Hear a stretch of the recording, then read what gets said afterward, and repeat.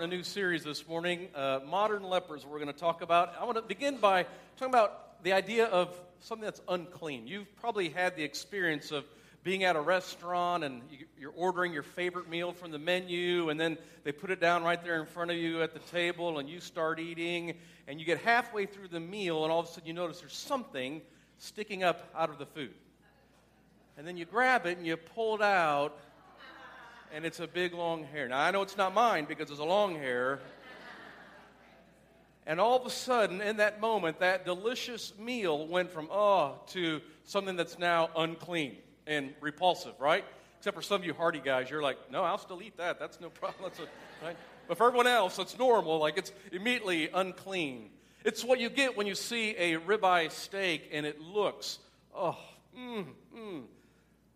if you put a maggot on it, then all of a sudden, it becomes unclean. Who's going to lunch after church? Right? All of a sudden, it's unclean.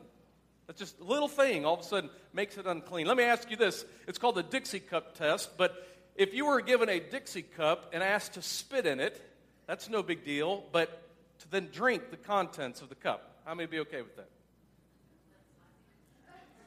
Now, you recognize, like, just few seconds earlier, it was in your mouth, it was saliva, you swallow that all the time, but all of a sudden when it's outside of your body and inside a Dixie cup, it goes to something that now disgusts you, and most of you don't want to do it. Now, right, just moments before, it's saliva, and you swallow it all day long, not thinking anything of it. The moment it is expelled from the body, it becomes something alien and foreign. It's now no longer saliva, we now call it what?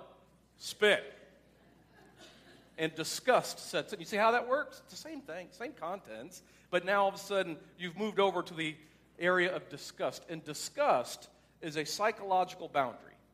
Disgust marks objects as exterior and alien. And what is true of objects, now this is important for us because we have to have Jesus inside here, but what's true of objects is also true of people as well.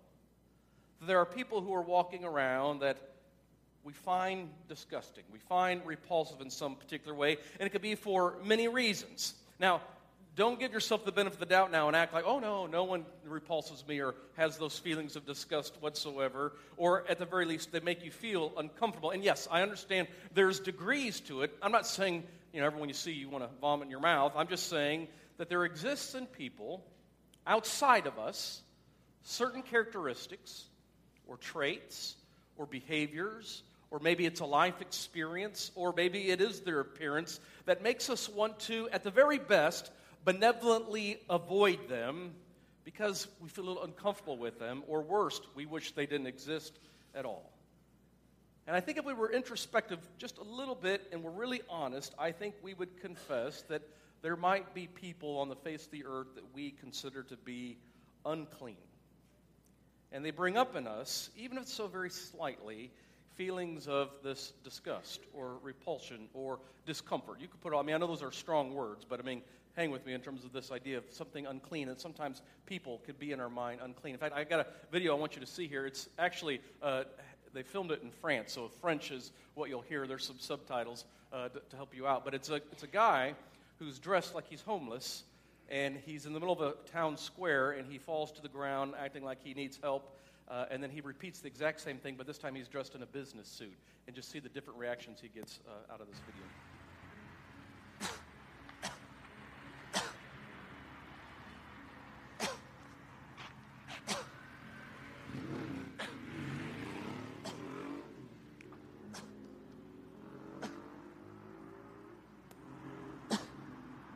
Aidez-moi.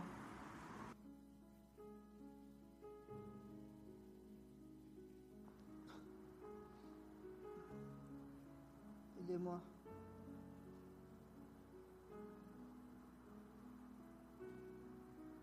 Aidez-moi. Aidez-moi. Aidez-moi. Aidez-moi.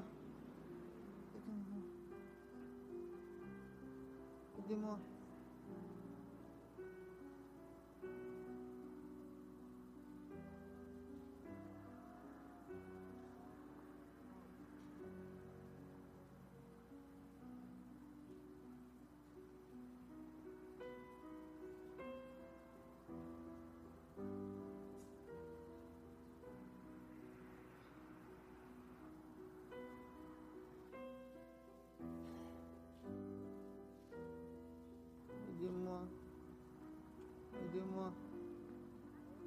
aidez-moi,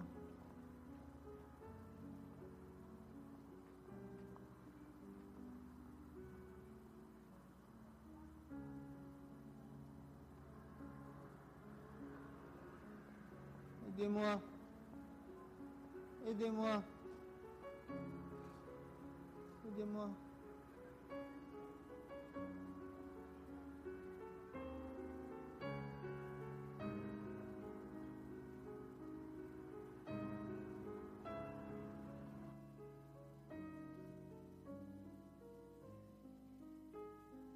When this woman in a New York waiting room collapses in 2008, hospital staff ignore her for an agonizing 45 minutes.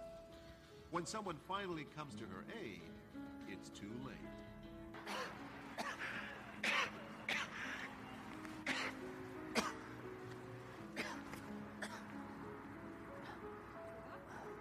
Monsieur, vous m'entendez?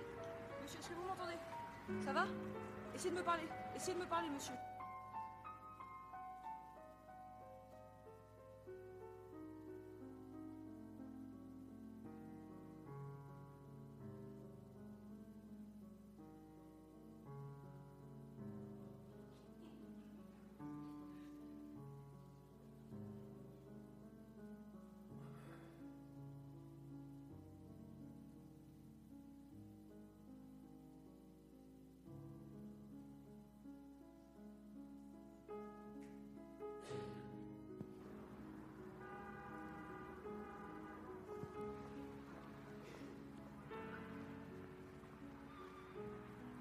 Powerful, isn't it? This past fall, several of us on the staff went to New Orleans for a Christian Community Development Association conference.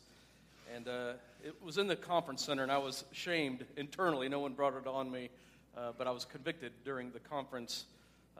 There in the conference center, there was a guy I noticed several times who had cerebral palsy. And I noticed him kind of mingling with other people. I didn't think much of it or even his condition.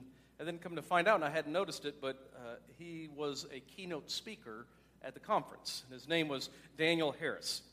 And here's what's on his bio of the program that they gave us about Daniel Harris. It says, as an urban missionary, city activist, and evangelist, Daniel has a calling on his life with a burden for cities of the world. At 9 months of age, he was diagnosed with cerebral palsy.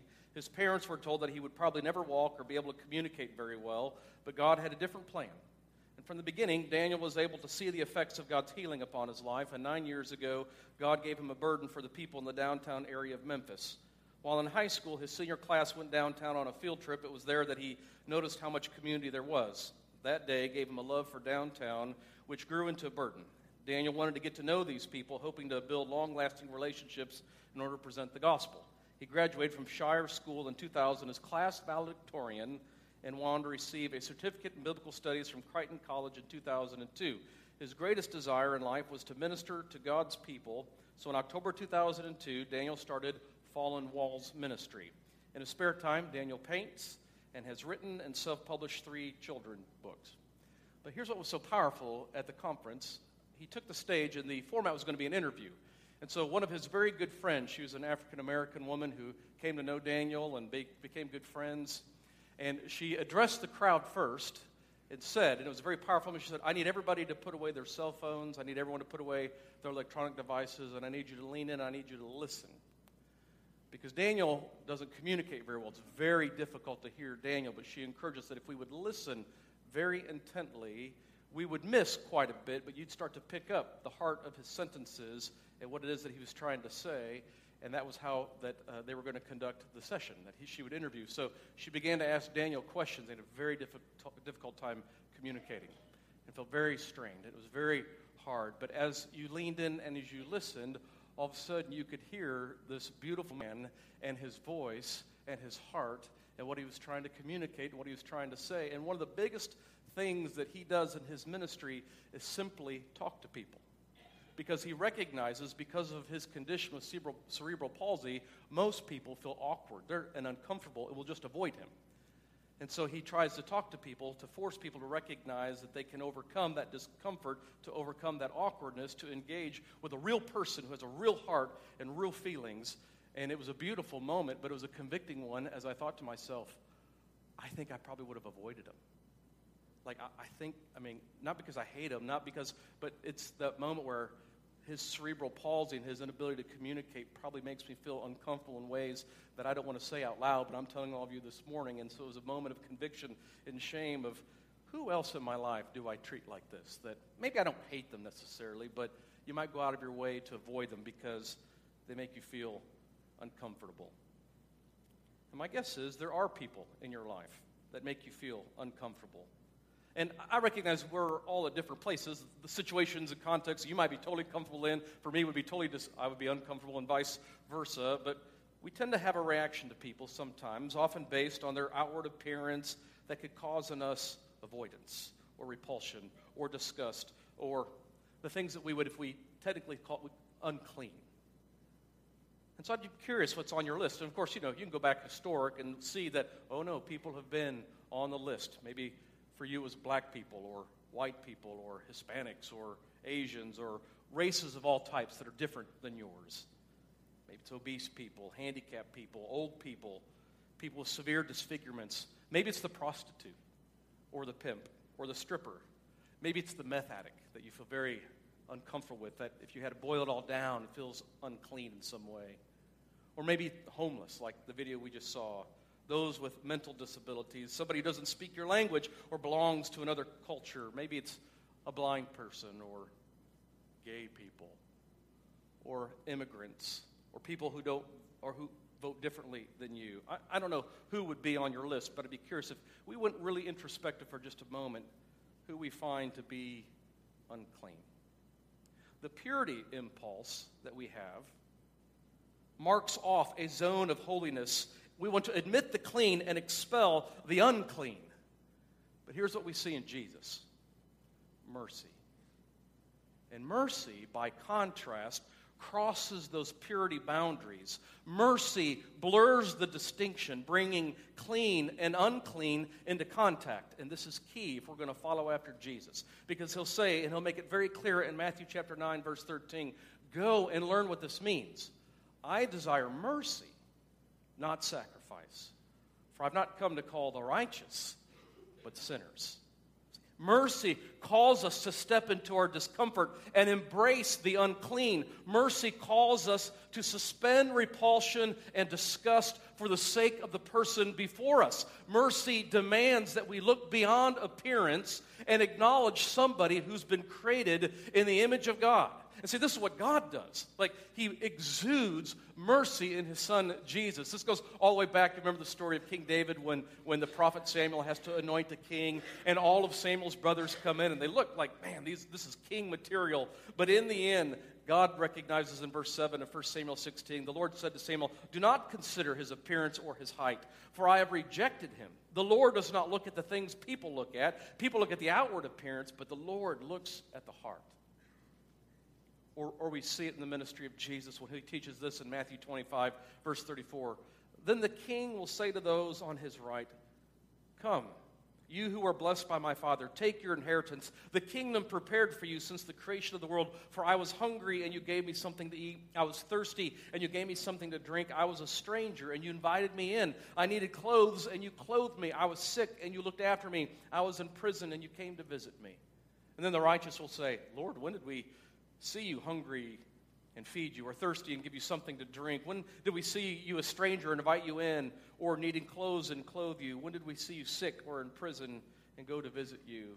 And the king will reply, truly I tell you, whatever you did for one of the least of these brothers and sisters of mine, you did for me.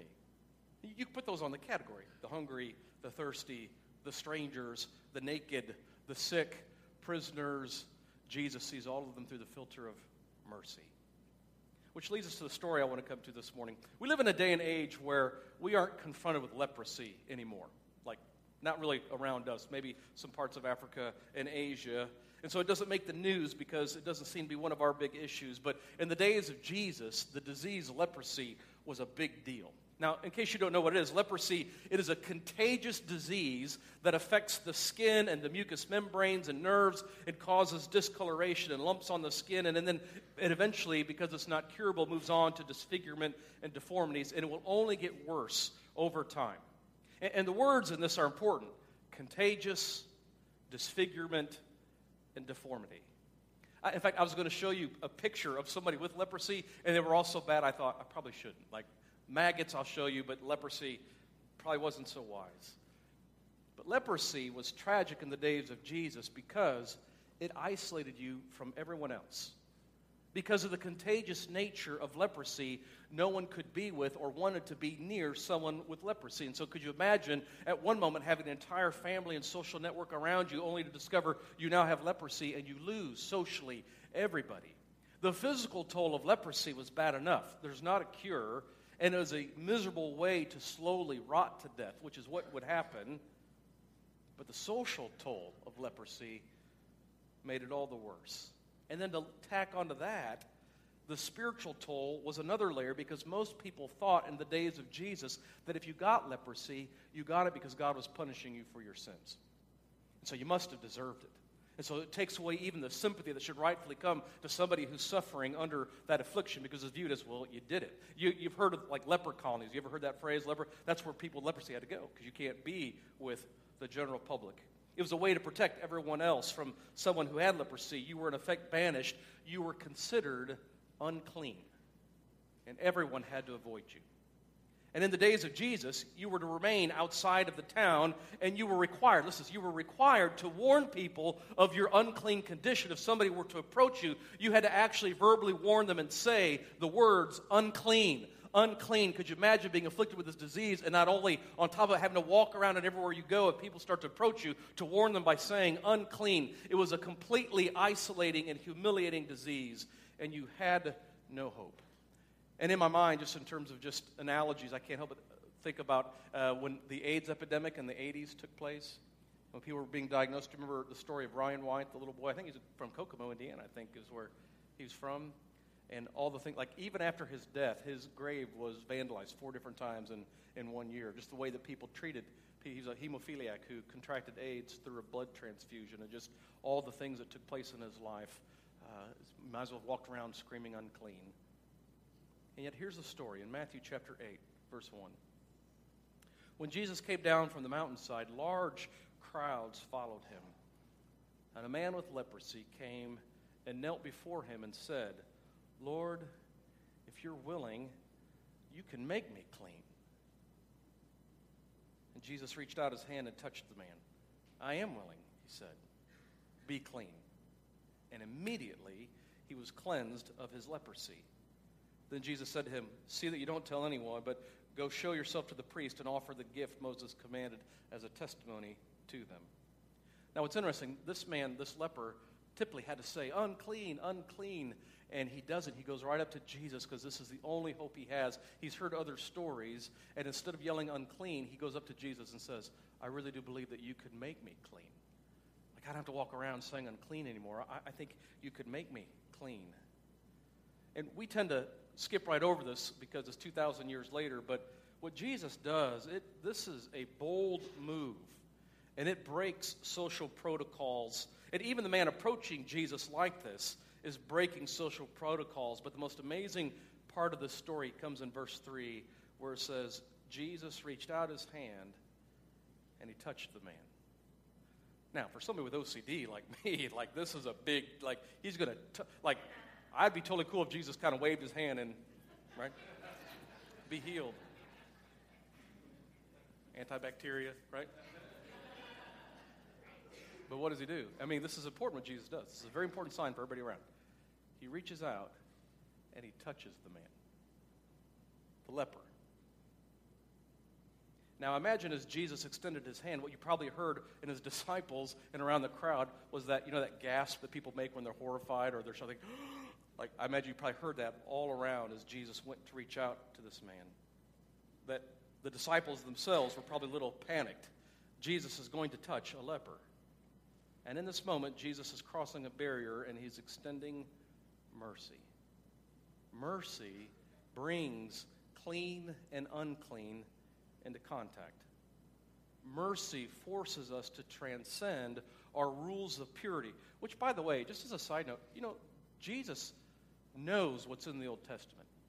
And it's not like it's unclear. The Old Testament is very clear, like book, chapter, and verse. In fact, you could have a religious leader on the side yelling out a book, chapter, and verse as to how we now treat this leper and what needs to happen because of his leprosy. And yet, Jesus seems to transcend all of that, to sweep all of that away, because he sees in this leper humanity, a person with a heart and feelings and a story.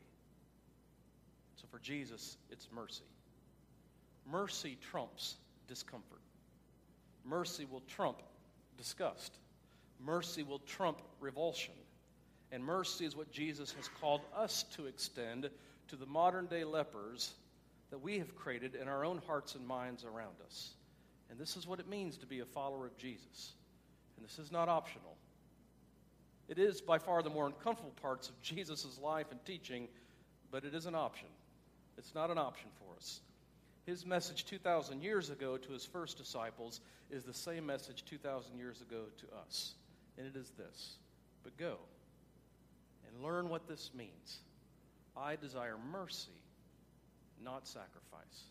Let's pray together. Father, we come and we ask that you give us the heart of your Son, Jesus, and in it that we'd view people as you view them, that we'd have his eyes and his heart to see the world around us.